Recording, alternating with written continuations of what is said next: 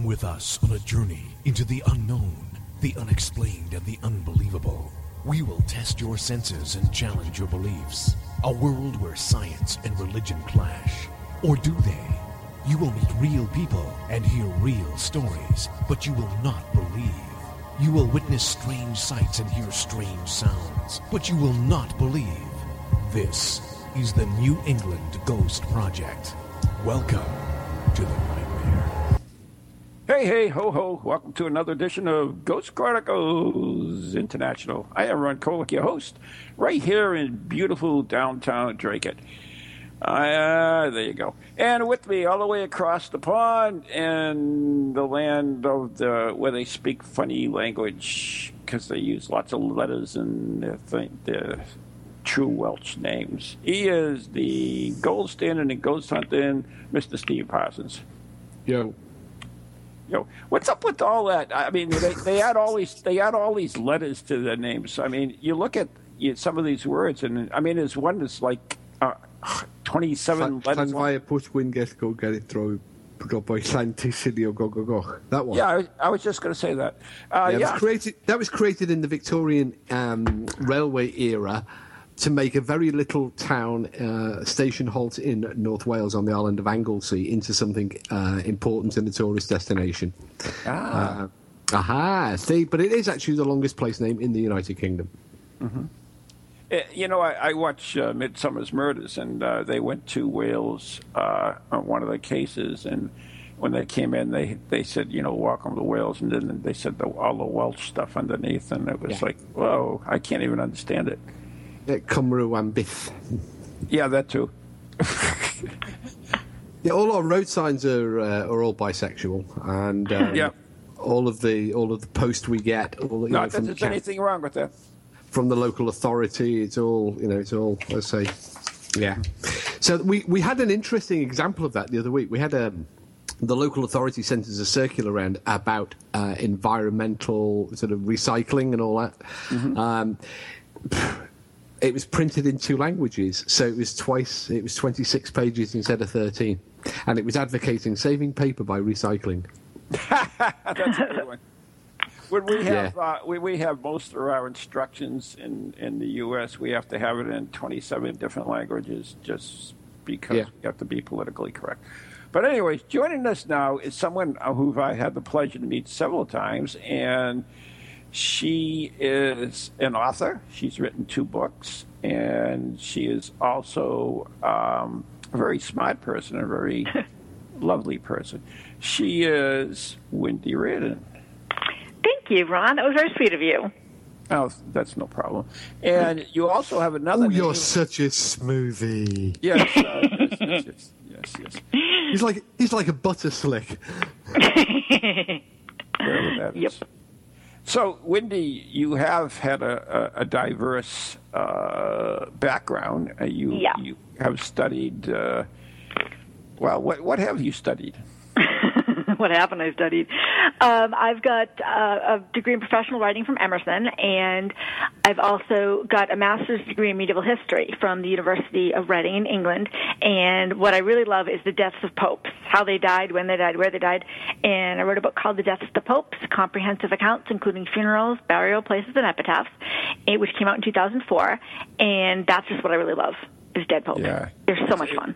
Yeah, if for those who didn't see Wendy or listen to Wendy, she was on one of the video productions of Ghost Chronicles Next Generation. If you go check the archives, you can check her out there and check out the book and some of the discussion we talked about. And you'll be up at Spirit Quest on September 23rd through the 25th as well, talking about... Yes, I will. Yes, I will. Yep, Spirit Quest, Angels and Demons, and you will be talking about the deaths of popes, and you will have a papal death mask, which is cool. Yes, of our good friend Pius IX. I could never remember who the hell it was. Yes, Pius IX. Yeah, so, but you also have another life as well, besides your scholar, being the scholar you are. Yes, I teach pole dancing lessons. I own Gypsy Rose pole dancing lessons in Austin, and we teach pole dancing and chair dancing and floor dancing and all kinds of fun stuff like that. And we do bachelorette parties and birthday parties and girls' night out. Because back in the day in Los Angeles, I was a stripper. And then, although it was only supposed to be for 3 months, look at me now. So now I basically teach it. I teach it to women that want to learn how to feel sexier. So that's what I do. I can see where the show's headed. What you can? Yeah. You know, speaking with you at this minute. See, you put Ron in. You put Ron in with when we have a female guest, particularly and he just goes to pieces. Unless it's Derek Okora. Well, I was going to say there is an exception. Yeah. Yeah. So, anyways, poor Focus, Steve. Ron. Focus. I am. I'm focusing very well here. I feel bad for you because you weren't able to see the the video I posted. Oh! I have. Okay. I'm up to. I sent you a little note saying I'm up to speed with the video. Oh, I'm sorry. I'm not looking over there. Oh no, yeah, I've got it. Yeah. I got it. Cool. Yeah. Anyway, so you're completely distracted now, aren't you? I am. I am also writing a blog at the same time, so it's. Well, you're supposed to be doing the radio show. Yeah, I know. I'm doing everything. That's my problem. But anyway, Wendy, you were also on My Ghost Story. How did that come about? That came about because I was watching My Ghost Story one day, and they had a picture of a ghost on there, and I looked at it and thought, oh, that's nothing. This is my ghost. So I sent them in a couple of clips of the spirits that I had in my studio in Quincy, and they thought it was really interesting, so they flew me out to Los Angeles, and we did the show. That's cool. Yeah, it was pretty cool. Yeah, my ghost is better than your ghost. I understand that. Pretty much, yeah, that's what it was. Yep. Now, I was like, oh, please. These ghosts are really in the forms of light anomalies, correct? Yes. So I don't know if they're ghosts or spirits or what, but they've got some kind of an intelligence because they will go around things. They go around me. They'll stop in midair, go another direction. It's pretty crazy. Like, they weren't always there either because I would tape myself when I was dancing and I would get nothing. I'd watch it because I wasn't looking for anything. Mm-hmm. And then one day I did a dance and I was watching it and one of them shot through and I was like, what was that? And the more I taped in that particular in our poll room, the more we've gotten. I've got literally thousands of clips from all different cameras, and it's pretty crazy because it's neat. They're different kinds, and there's like 5 or 6 different ones that have different personalities, and they fly the same way and the same speed. And there's a vertical one, and there's one I named him Ralph, and he looks like a big W, and it's pretty neat. Mm-hmm. And I was able to. Come down and investigate your studio, which I enjoyed very much. Jeff Belanger was with us, and Maureen, of course, and another gentleman who was a particle engineer was also with us. And we did, in all fairness, try to duplicate some of these things by kicking dust up and other things, but we could not totally duplicate any of these strange light anomalies. And, they're fun to watch no matter what. I mean, certainly the way they whiz around the pole at times, and they come out when you dance, which would kind of like Yeah, and they don't tip either. I don't care what dimension you're in. If you're watching me, you tip. Mm-hmm. But they exactly. don't tip. But in fact, our case is in Ghost Chronicles, the first book. We wrote a chapter on that, which I will give you, by the way, up at Spirit Quest. Thank you. That would be lovely. If you remind me, of course. Oh, I'll remind you. What, you're just going to rip the chapter out of a book? Yeah, exactly. I need the restaurant for my coffee table. I can only have so much. It's a little tall on one side, so if I rip that chapter up, it should be just about the right height. Yeah. With that. So, you originally, when I met you, you were in one studio, right? Yes, I was in my Quincy studio. Yep. Yeah. And then I moved. Yeah, I have to admit it was rather humorous because I didn't tell Maureen where we were going, as I never do, and we to this brick building. It was like a factory, right? Yep. And then we started going up these stairs, and then we came across like a little feather boa, and then some other. And it got more interesting as we got closer and closer. So, Maureen had no clue. That was interesting. Yeah. So, Steve, do you have pole dancing ghosts in the UK? We have pole dancing. I certainly don't know of any pole dancing ghosts. It's weird, like, because when I would dance and watch them, the way they would move around people and move around the poles, but they never went through the poles. I actually have one when I went to my Boston studio. I moved to my Boston studio, and they followed me very distinctly, the same ones. And one of them, I've got a video of it. I don't know if I showed you that one, Ron, where it actually bounces into the pole. It's not paying attention, and it goes into the pole, actually bounces off the pole. Oh, so it was probably distracted. Yeah, a bit like Ron's being tonight. I mean, I've got this video on loop play. I can't see anything paranormal. I can't see. No. I focus as I might on the dancer. I can't see anything paranormal at all. Is there anything paranormal in the video? I mean, I'm watching this lady. The light anomalies I gave you. What light anomalies? I'm just watching that. There's a. So no, I can't see it. I'm completely. There's several light anomalies, including a big blue one at the end of it. Well, I'll take your word for it. I mean, I'm staring fixedly at the middle of the screen, and I can't see anything paranormal. That's a shame. I'm very picky too about this. Two large orbs, but yeah. I think they're light anomalies are orbs. Do you need a definition of them? I can certainly give you one if you'd like. Light anomaly is an orb. But I'm very picky about this too. Looks like a pair of butt cheeks to me, actually. Like when I get videos of the spooks, as I call them, if they're just like just kind of drifting, then to me that could be dust. So unless they actually move around or go around a corner or make a sudden stop and go in a direction, round and round that pole, up and down the pole, round the pole. Yeah, and, then I count it as something. But I'm very picky about it. That's not a problem. And one of the most interesting videos that I saw from you, and I found it very intriguing, was the dark shadow. Now, do you remember? I don't know if you remember this one, Wendy, but she was taping her routine once again, like she normally does, and there were some light anomalies on there. But during the filming, it looked like a person walking below the camera, and this dark shadow, just like somebody was ducking low and just went through it. And you were by yourself at the time, so I found that intriguing. There's been one time when I felt that there was like a negative presence, and it was funny because my students could feel it too. I didn't tell them anything, but one particular corner of the studio in Boston, there was like one of my poles there, and one girl particularly always danced on that pole, and she's like, "It's weird over here. I can't do anything over here today." And another student of mine who's very sensitive was just like, "Yeah, there's something there." And so I did, the salt and the cleansing and the holy oil and prayers and stuff, and because I will not have you in my studio. I'm too Catholic for that. But it was weird. We could feel something negative, and then we could feel it lifting after we did the prayers and told it to get out. But I think I know who it came in on, a girl that had very bad energy around her. But that was crazy. And the black thing, that was weird too. Like I didn't feel anything negative when that happened, but it was just weird because they're always white or blue, or sometimes they're even pink.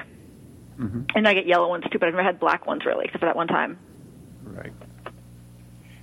When I was there actually with you, there was another spirit, and I don't think he was normally there when you normally did it, but Maureen thought that he was actually a large black transvestite. That's what she said.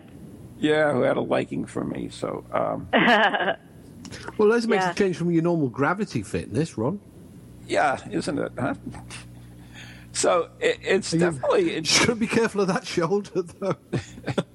I did bless my car very, doused it in holy water actually before I left. Just saying. Not that I have anything against anything, but it did. Anyway, so you moved studios, and these light anomalies went with you. Yep. Yep, they did. And then they were doing some construction on our building, because the building I moved into was a really old building on Boylston Street, 364, and right down by the public garden. And when they started doing construction, I got more of them. And then I had, what's his name? You know him, Sam Baltusis actually came in and did an investigation too, and I'm in his book, Ghosts of Boston, and he had thought that a lot of the new spirits were from the Coconut Grove fire, which is actually located across from where I parked my car every day, which I didn't realize.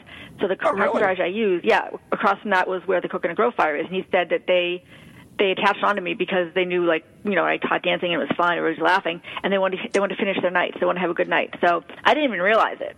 I didn't even know Sam was a medium, so that's interesting. Yeah, he gave me some interesting insights about that Steve, he thought it was them. Steve, do you know what the Coconut Grove fire is, by the way? Yes, actually, I have heard of it. Okay. I did some reading prior to, I think, my very first visit over there, and that was one of the things that I happened upon. Mm-hmm. Yeah, they just made apartments over the where it is now, mm-hmm. and they took this plaque off of the sidewalk, which a lot of people are upset about. You know what's interesting, Wendy, too, speaking of the Coconut Grove fire, is I know a couple gentlemen who were exterminators. That's what they did. They went and I don't know if you know this, but Boston has some rats. Yeah, one or two. One or two. So I guess they either went into the building that it was next to the Coconut Grove fire or in the same location. I can't remember the exact details, but all they remembered was, you know, how when they're in the basement and how they just wanted to get out of there so badly. Wow. Just get out of it. And they didn't realize it until afterwards, where they were speaking to someone where they were. But they just, you know, hightailed out of there. They worked, I believe, for the city, and that's what they did. But there's a lot of deaths, and you know, for those who don't know, the Coconut Grove was a famous nightclub that a lot of people died in the fire. Almost 500, I think. Yeah, it was 400 or 500 people. I don't know the number, but it was a huge amount, which is the reason why we have doors that open outward in the U.S. And that was because of that. They passed legislation after that, because the doors would open in, and the people pressing against the doors, they couldn't open the doors. That's why so many died in that. So that's why they changed that law. So and I was happy to hear that if that's who they were coming over. It was great, because it's the way they dance around and go around the poles and stuff. It's neat, and because it's not me. There's nothing special about me. It's just the fact that there's like happy energy in the studio and everybody's laughing and having a good time that they are attracted to. That's what I think, anyway. Anybody spotted the similarity between coconut palms and poles? Oh, because the Coconut Grove was didn't it have some artificial palm trees inside? Yeah. And I've got boas and all kinds of tacky decoration and stuff in my place too. So not as much incendiary stuff, but it's all tacky and decorated and everything. So they might have liked that. Well, that's a night out for us sorted, Ron. Yeah, there you go. So anyway, it makes a change, because last time he took me to Hooters. Nice. Well, you said you wanted to go to an owl sanctuary. I did. Actually, funny story. My very first trip to the US, we were in the South in Mississippi, and we went for a night out. One of the guys that was with us, this is how this story of the Owl Sanctuary came about. One of the guys that was with us was quite, should we say, prudish, and wouldn't get involved in that sort of gentleman's night out. So we took him we said, right, we're going out to a place called Hooters. He said, don't worry, it's an owl sanctuary. They have lots of fluffy owls for you to look at. Yeah, Nice.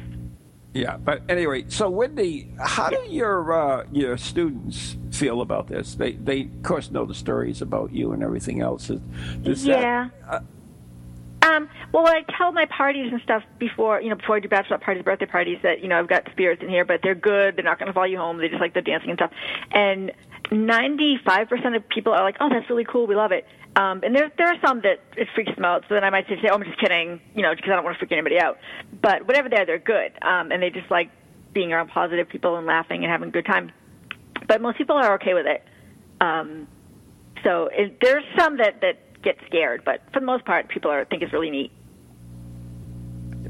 And do your students sense anything or feel anything or have any, If they're sensitive, they will, but sometimes they will, if they're like a medium or whatever, they'll tell me. But a lot of them get the spirits in their cameras, too. And when they take videos and films and stuff, and cameras and pictures, they'll get them. And I'll look at it, because, if it just floats down or something, it's not very distinct, then it could be dust. Because a lot of times you can see the dust flying through the camera, the light of the camera, and you can see it at the same time, and it's obviously dust. So I'm very critical as to if something is definitely a spirit. But if it's a spirit, it'll stop and go another way or just do something totally the dust can't do. So a lot of them, they think they have them on there, but I'll be like, no, that was dust. So I'm the first one who's going to be skeptical about anything that I get on camera here. Like, I don't think everything is a ghost. That's a good thing. Yeah, because not at all. I don't think. Wait a minute, let me test. Ow! No, I'm okay.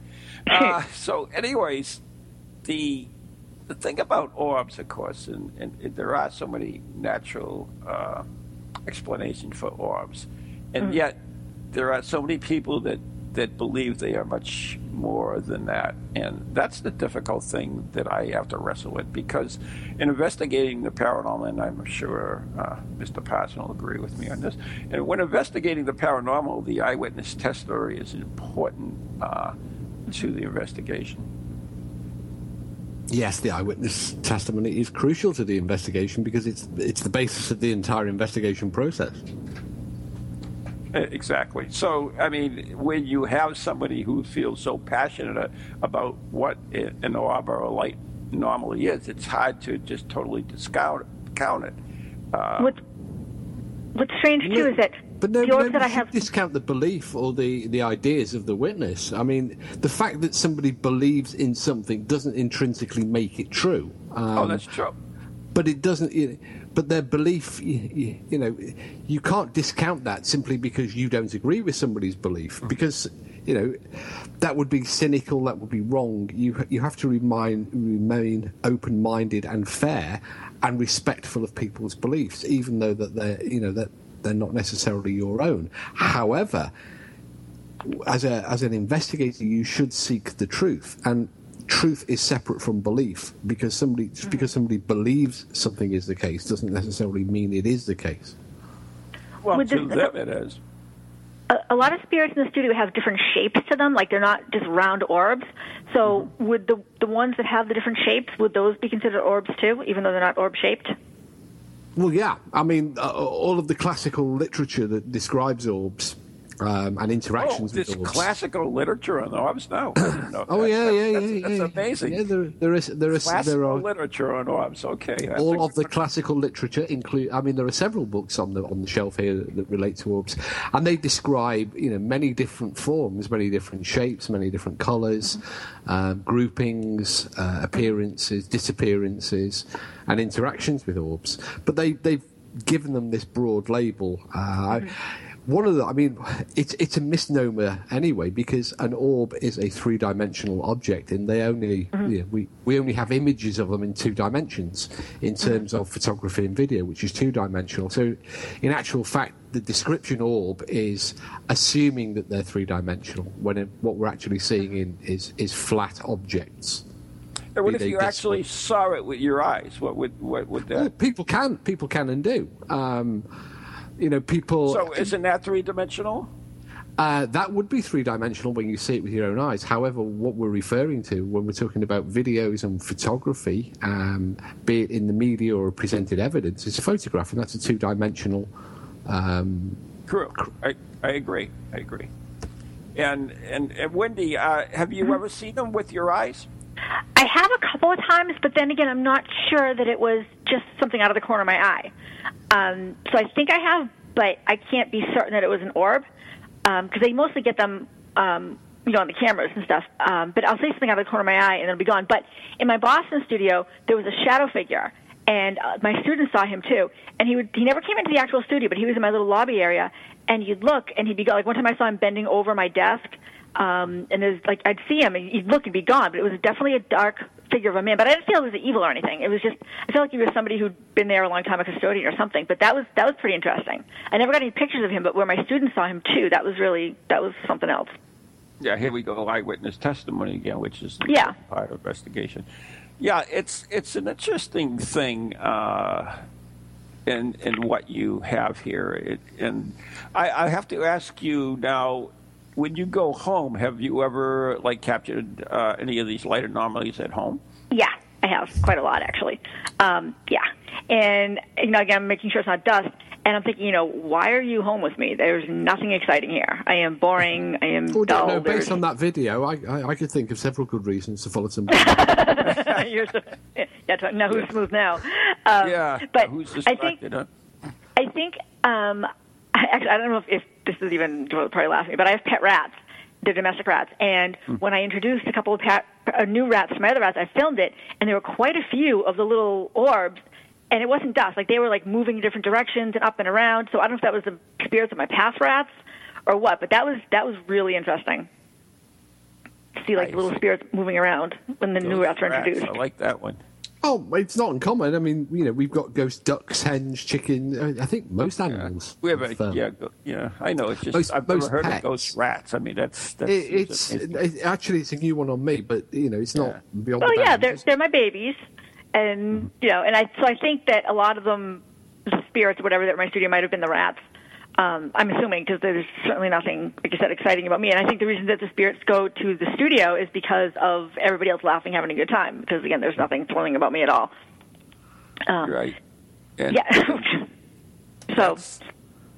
Yeah, I agree with you. I actually, you're not going to believe this, but we're actually running out of time. But you will be coming to Spirit Quest September 23rd through the 25th, and you will be talking about the deaths of popes. And that's it's an intriguing subject because when you start doing some research on it, there's a lot of interesting way these poor. I could tell you stories. Oh, you can't make that stuff up. How some of them died. Yeah, you can't make it up. They should make a mini-series on that. Really, they need a musical. The entire 10th century. UK, we've had they did. Well, not specifically about how how the popes died, but I mean, obviously, a lot of them were involved in different intrigues, in, for example, the Medicis, and there were the others. Yeah. There have been TV series made about them. But I'm really fascinated. One of the great fascinations for me was when I visited Rome. We went up to the Vatican, and it was supposed to be a one-afternoon visit whilst we were there for the 3 or 4 days, and it turned into 3 or 4 days at the Vatican because it's just such an entrancing place. You walk. Oh yeah. You know it's going to be spectacular because you've seen photographs, but nothing can prepare you for the majesty and the effect that walking into St. Peter's and the Vatican, and of course you can go down to visit the Pope's tombs. Well, killed the time of the show since I good because you can go down and visit the Pope's tombs while you're there. Yeah. Well, we got to say goodbye to Wendy. So Wendy, if somebody wanted to reach you, how could they do it? They can email me at wjreardon@gmail.com. All right. Bye, Wendy. Thank you guys so much. Thank you. What it is not what it appears to be. With remarkable guests, spirited conversation, and the occasional voice of the deceased, we'll bring you a whole new meaning to the term dead air. Ghost Chronicles, Mondays at 11 on Eagle Radio 1110. Welcome to TogiNet, radio with a cutting edge. Feel the need to do some soul searching or make some changes in your life to create a more positive future? Then Circles of Wisdom is just the place for you. Circles of Wisdom is a metaphysical bookstore and more, located on Route 28 in downtown Andover, Massachusetts.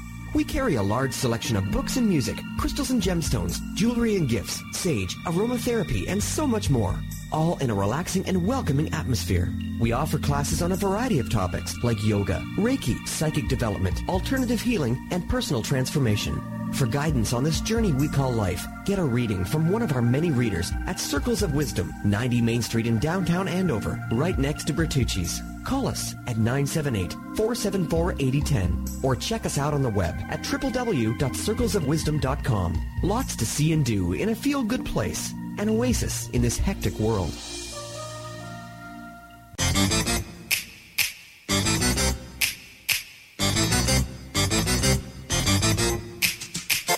The creepy and the kooky, mysterious mysterious and spooky. They all talk gobbledygooky. The Parax family. The shows are paranormal, not stuffy but informal. The topics are abnormal. The Parax family. They're strange, deranged, unrestrained. So grab your favorite brew. It's time to rendezvous as we give awards to the Parax family.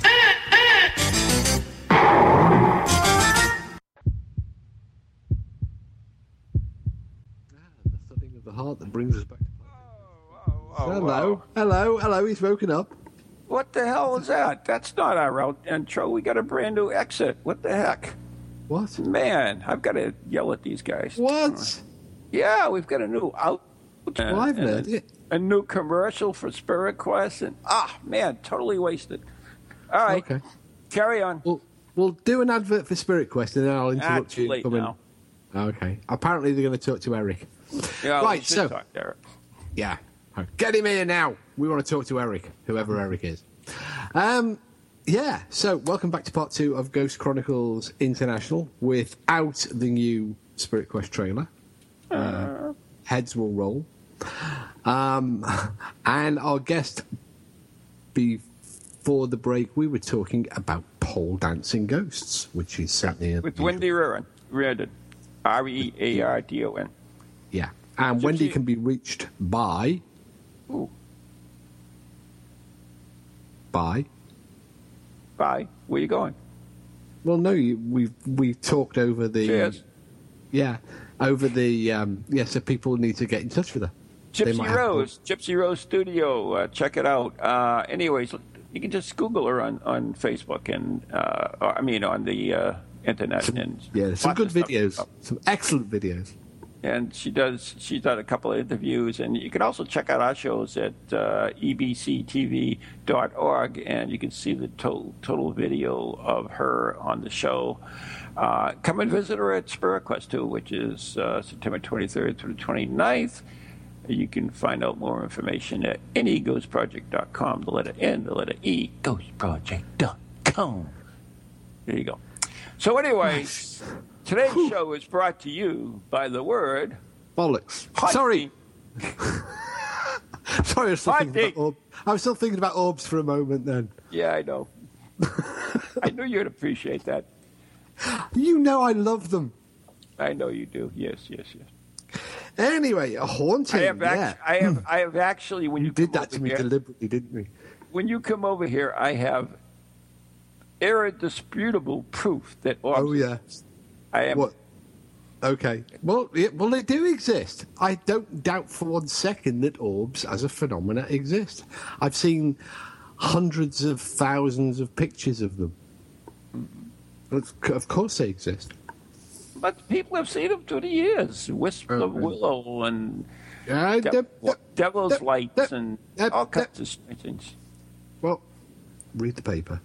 Anyway, the word of the week brought to you by the Encyclopedia of Psychic Science is haunting, a disturbance of a supernormal character attributed to the spirits of the dead. Sometimes accompanied by orbs. Yeah. Tradition is that this book was written before orbs existed. Tradition established two main factors in haunting: an old house and a restlessness of spirit. The first represents an unbroken link with the past. The second is believed to be caused by remorse over an evil life or by the shock of a violent death. The manifestations vary greatly. In most cases, strange noises are heard alone. In others, objects are displaced, lights are seen. Light anomalies. A chillness is felt in the atmosphere, and not infrequently an unbearable stench pervades the room. Really? Oh. What was that? That was paranormal. It wasn't the Japanese woman again from last week, was it? No, there was no Japanese woman. So he does mention lights in there, doesn't he? Yeah. I believe so. Lights are seen, visual effects. Well, that's been reported. Yeah, well, lights being seen in hauntings, associated with hauntings, what is that noise? Has been seen. It's actually the Pararex chat room. has been seen for, has been reported since at least the 17th century that I'm aware of in cases. So, I mean, it is a fairly commonly reported characteristic of a haunting, as are smells, objects, movement, touches, which we would not put down as a haunting today. There is this desire in modern investigators to separate poltergeists from hauntings, when in actual fact, and as the dictionary shows, what you're dealing with is more likely to be a continuum, because within poltergeist cases such as Enfield and others that were notoriously solved. How do we define poltergeist cases as different than hauntings? I don't understand. Well, poltergeist, it's a relatively modern separation between the two. I mean, if you go back to the 1920s and 30s, for example, Price used the term interchangeably, poltergeist for ghost or haunting. Noisy ghost, doesn't that what it means? That's literally all it means. So, and if you look at the sort of phenomena that are traditionally ascribed to the poltergeist, this of making things happen, they are, they throw things, they move things, they make noises, they are a racketing ghost. If you look at hauntings, you have many of those same components. You also have apparitions linked to hauntings, the appearance of the white lady or the shadowy figure. All the way back to Greece, right? The rattling of the chains, right? Exactly, but they're also linked in with poltergeist. If you look at Enfield, there was the manifestation of the figure. You have. It's more of a continuum, and this modern idea of separating the two into classifications and pigeonholing that is a haunting, that is a poltergeist is actually misleading.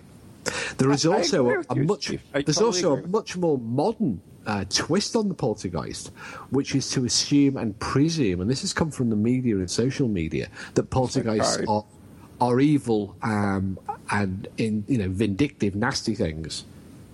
When in actual fact, they just go about their business in a noisier way than your standard ghost. They are a noisy ghost, which is what the name it means. You have, like, for instance, the drummer of Tedworth. Tedworth. That's right. Yeah, I think that was probably the only case in British paranormal history that the Warrens didn't investigate. Oh, give them time. The sequel, Conjuring 3. They're Conjuring 3. They're doing Borley. Yeah. Okay. Anyway, so what was interesting too is on Ghost Chronicles, the morning edition this week. I had demonologist Keith Johnson. You might remember him from the Ghost Hunters. He was on the first couple episodes of the Ghost Hunters. And he's been on Ghost Chronicles International. Yes, and he was a member of TAPS, and he talked about the stages of a demonic haunting, which was interesting because they actually vary a little bit from, I think quite a bit from a regular haunting. So I thought that was intriguing. He's going to be up at Spirit Cressida as well and be talking more about this. So it's kind of interesting when you blend all these different. I mean, we try to pigeonhole you. I think you're right on it. I think we try to this is this or this is this, and that's just. I think it's just a way to try to not to class, but try to explain what is going on. For instance, parapsychologists. Yeah.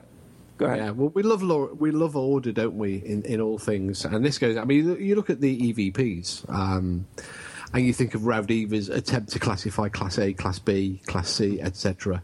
And many people, have applied those classification categories, this separation out of individual types of events into pigeonholes, or so you have the poltergeist, which is separate from the demon, which is separate from the haunter. In actual fact, the documents show that what you're dealing with is a continuum of human experiences. Mm-hmm. And I agree totally with you. I mean, it's like parapsychologists saying that. There's a young child, so therefore it's poltergeist activity, and he's causing all the activity, and it's almost accepted, like it's not, it really hasn't been proven. And it's certainly, even if it was the case, it would still be paranormal. But they use this as an explanation for things. See, it's not paranormal. It's really just a poltergeist, which is just telekinesis, which is just, you know what I'm getting at, right? Well, yeah, I mean, that whole thing, I think, comes from Bill Roll, the parapsychologist William Roll, who put forward this hypothesis, this idea, because he'd noticed that in many of the poltergeist cases that he'd been involved with and he'd studied, that there was a predominance of pubescent children, you know, sort of early teens. And he put forward this idea. However, there are a lot of cases that don't support that, and it is a mistake by parapsychologists and a mistake that's then repeated by investigators and by the television shows to automatically they've seen it as an easy out. You know, oh well, there must be. You know, it can't be paranormal. It's the raging teen angst, and which in itself, the poltergeist is just. Yeah, of course, it's not paranormal. The 60-pound cast iron fire mantle ripped itself off the wall purely due to telepathy, but that's not paranormal, so we don't need to worry about that. The girls did it. It's an easy out for parapsychologists and the cynical branch of parapsychology, who is always seeking to apportion a non-paranormal explanation on stuff. I mean, I've sat and listened to a parapsychologist trying to explain when asked paranormal phenomena and go, "Well, anybody that's not paranormal." Louis Sava. No, sorry. He was on an episode of Most Haunted as the on the couch parapsychologist, and he denied several times that what was taking place on camera was paranormal. Now, I didn't disagree with that part. His explanation is it wasn't paranormal because it was telepathy. Ah, there you go. And that's now, just so yeah, I mean, we accept that as an everyday occurrence. I mean, there is good research that suggests that we should take telepathy and psi seriously as a human ability, but to then turn around and go, well, whatever's happening isn't paranormal because it's a demonstration of telepathy is actually a demonstration of a parapsychologist talking rubbish. I kind of agree with you on that. Yeah. And there are many examples of parapsychologists and ghost investigators when faced with trying to explain something that is beyond them, they resort to gibberish, basically. I mean, we've got the supersonic fly, which I think you've seen me use in a presentation, where on camera on a TV program, Most Haunted here in the UK. One of the presenters gained a small scratch, and the parapsychologist, when confronted with the video of the scratch seemingly appearing, suggested that one possibility might be that a small insect was flying by very quickly, bumped into the presenter's head, and scratched him as it went past. Yeah. I think that's Karen O'Keefe. Well, it was, and now you can be a bit nerdy about this, but which I got, and I did some mathematics on the sort of fly population of how fast they would go using skin ballistic studies, and the fly was doing about 3 times the speed of sound, which might explain the infrasonic boom that wasn't heard by anybody as the fly went through the sound barrier. Yeah, absolutely. Even Karen admits that wasn't his finest. It wasn't his finest hour. No. Yeah. But nonetheless, he did it on camera. Yeah. And who am I to not pick holes in such a Well, I have to admit I've done some silly things on camera myself, so I'm not going to judge anyone. I'm fortunate, I guess. I didn't. My mistakes never made it to.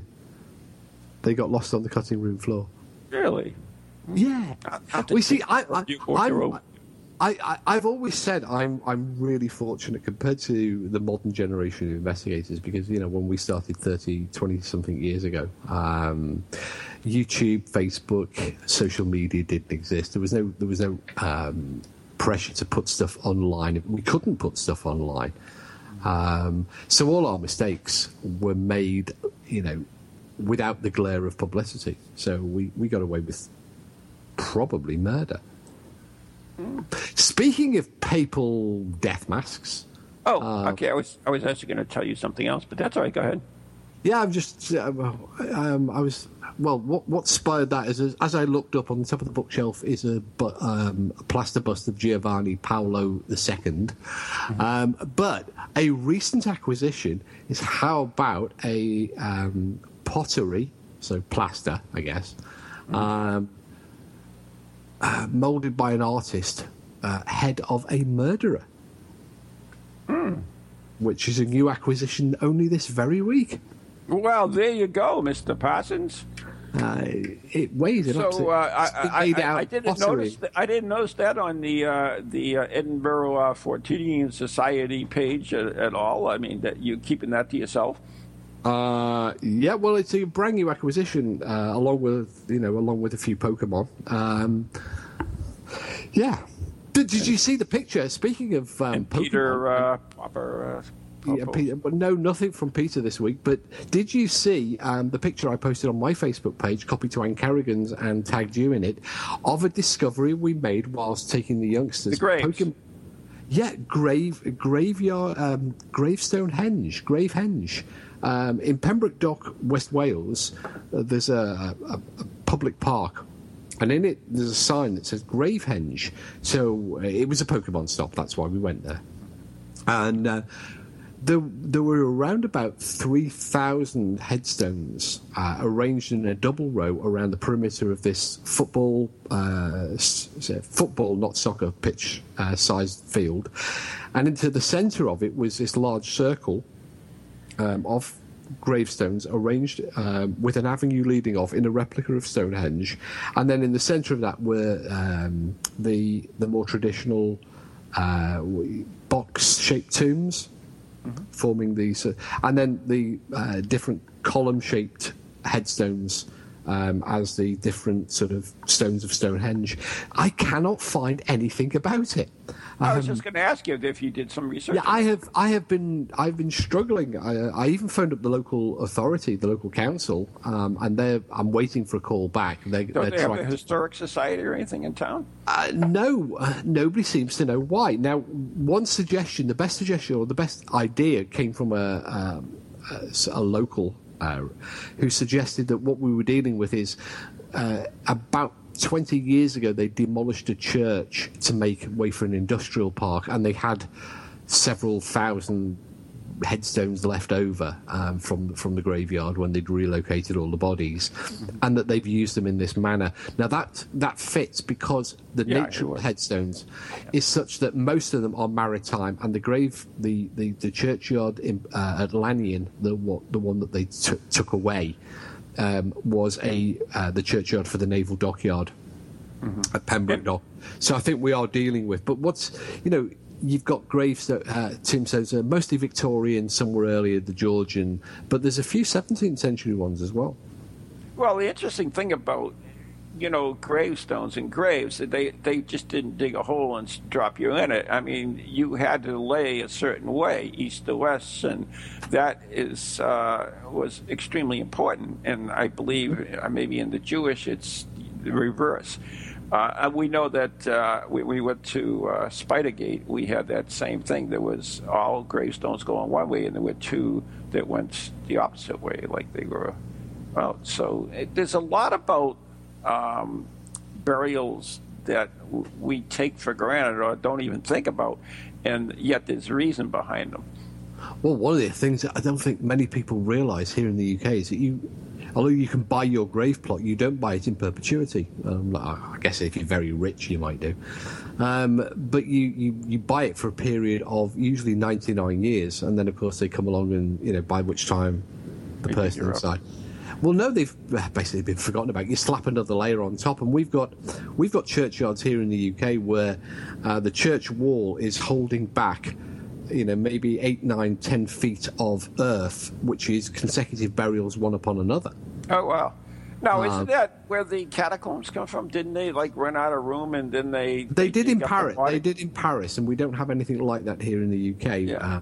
That's French in Paris and in Rome and in other European cities. They have the catacombs, but what we have here is just layer upon layer upon layer upon layer upon burials. And if you go into some of the, often in country graveyards here in the UK, the retaining wall. We've had some fairly severe weather, and the retaining wall is burst and spewed forth a mass of mud and bones.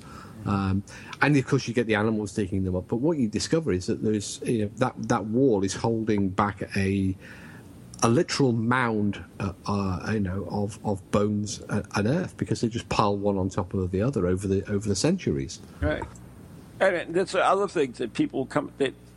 So many misnomers about cemeteries. They'll come across a small stone and they believe it's a child stone, but in reality, it was just a footstone.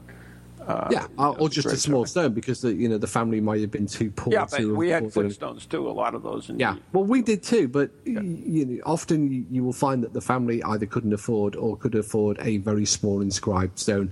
And of course, it's a very modern practice because of the recency of cremation. Just to have a small memorial tablet as opposed to a full headstone, because burial has gone very much out of fashion in favour of cremation. And these other more bizarre forms where they stick you in the ground and pop a tree on top of you. Well, they can actually make you into a diamond now, so it just kind of cool. They can shoot you into space, and they can. Into space. In fact, here make you into fireworks and all manner of weird stuff. There you go. That's so. We went to several years ago. There's a haunting sort of story attached to this. For several years, we went in the middle of July to Marston Moor, which is the site of an English Civil War battlefield. Oh, absolutely. The one was fought in the sky. That was Edge Hill. Marston Moor was fought in 1644 in mid-July, round about American independence, so 4th or 5th of July. And we used to make an annual pilgrimage there to visit the site and to spend the evening there because... Is that where the king was killed? No. Damn. It's a different one again. Because the local legend is that none of the locals would visit the battlefield on the anniversary of the battle. So, of course, because of the spirits and apparitions that would appear. So, of course, we did. Right. And one year we were there, and we were trying to find the spirits from amongst the 500 reenactors who had turned up and were parading around, who paraded up from the village behind a large cannon, which they proceeded to erect and set up, and then they all stood in a line. They loaded the shot. The shot actually was the ashes of their former adjutant. Oh, really? Whose desire was to have his ashes shot across the battlefield by a cannon. So they'd arranged all this. They hadn't really figured out the wind very much that day. Oh, no. And the 250 assembled troops of His Majesty's Royal Army all got a bit. A bit of the captain. A bit of the adjutant who they shot into wind. Well, it happens. Yeah, the ballistics weren't great that night. The gunners could have done better. But what was interesting, we actually found some genuine artefacts from the battle whilst we were just walking around, just lying on the surface. Yeah, the adjutant was there, so you... Well, he was obviously there, but I mean, the pottery, musket balls, all manner of cool stuff from the battle, because it was agricultural land then, it's still in agricultural use now, and of course it gets continually ploughed over. And you can often find bits of the battle memorabilia. Pretty cool. So, anyways, that's... when you were on the battlefield, I mean, were you able to get anything as far as evidence or feelings or anything? Well, what you did have, of course, is the feelings of the people that were there, and yes, we did have some unusual incidents take place. People thought that they'd seen things or that they'd heard sounds. Yeah, for sure. Nothing that was truly spectacular or that would make you, sort of go, "Oh my God, I've just seen." But there were certainly moments where we questioned what had just taken place and have never really been able to explain. But in fairness, we haven't been, it was an annual pilgrimage. It was about a 200-mile round trip. So it wasn't something we were able to visit on a weekly basis to put ideas to the sort of in-depth testing that we would normally like. But they certainly appeared to be intriguing and entirely in keeping with the sort of experiences that people living locally and visiting the battlefield or travelling over the battlefield on a daily basis were experiencing too. So yes, certainly a lot of questions were left unanswered, and I would hesitate to say, given and having spoken to some of the witnesses, first-hand witnesses, certainly something I would be very hesitant to be dismissive of. Very interesting. There's the bell, which means we've got to wrap it up and say goodbye to everyone. But you, believe it or not, it's not going to be too long before you're over here. 5 weeks and change. 5 weeks. That's amazing. And it all starts off with Spirit Quest, September 23rd through the 25th. Check us out at IndieGhostProject.com. I've got a lot of interest in that right now, and there's so many cool things that are going on. It's called Angels and Demons. There's a Da Vinci Code ghost hunt, which will be interesting, and you become, for those who spend the weekend, become symbologists and look for the missing relic, and it's going to be exciting. There's Keith Johnson will be there from Ghost Hunters, and Wendy Reardon will be there, the girl we just had on the show as well. I'll be doing a thing on the Shroud of Turin. I actually have a replica of the Shroud of Turin there, and it's going to be neat. We're going to talk about exorcisms. Maureen and I. No. We're going to be doing better than just talking. Oh, you will be doing an exorcism. We. Me? We have. You have to have a respondent. Oh God. Okay. What else you got me into? No. So yes, we will be sending everybody home fully blessed and exercised. That's a good thing, I think. We don't. We don't want any lingering, malcontents or people taking anything home that they shouldn't. Okay. So, anyways, tune in next week when we'll be back. Unfortunately. Yeah. Can we have a night off? Yeah. So, anyways, from Stephen, from me, I'll say good night and God bless. And from Ron, good night and God bless. There you go.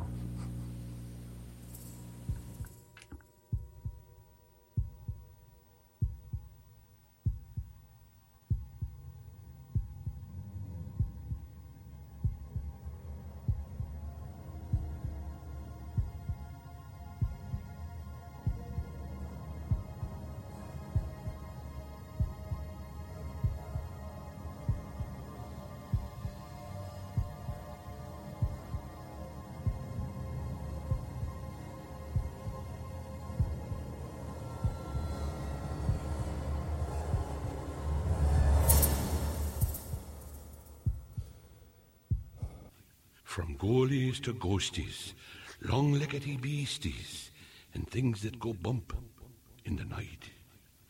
Deliver us, good Lord.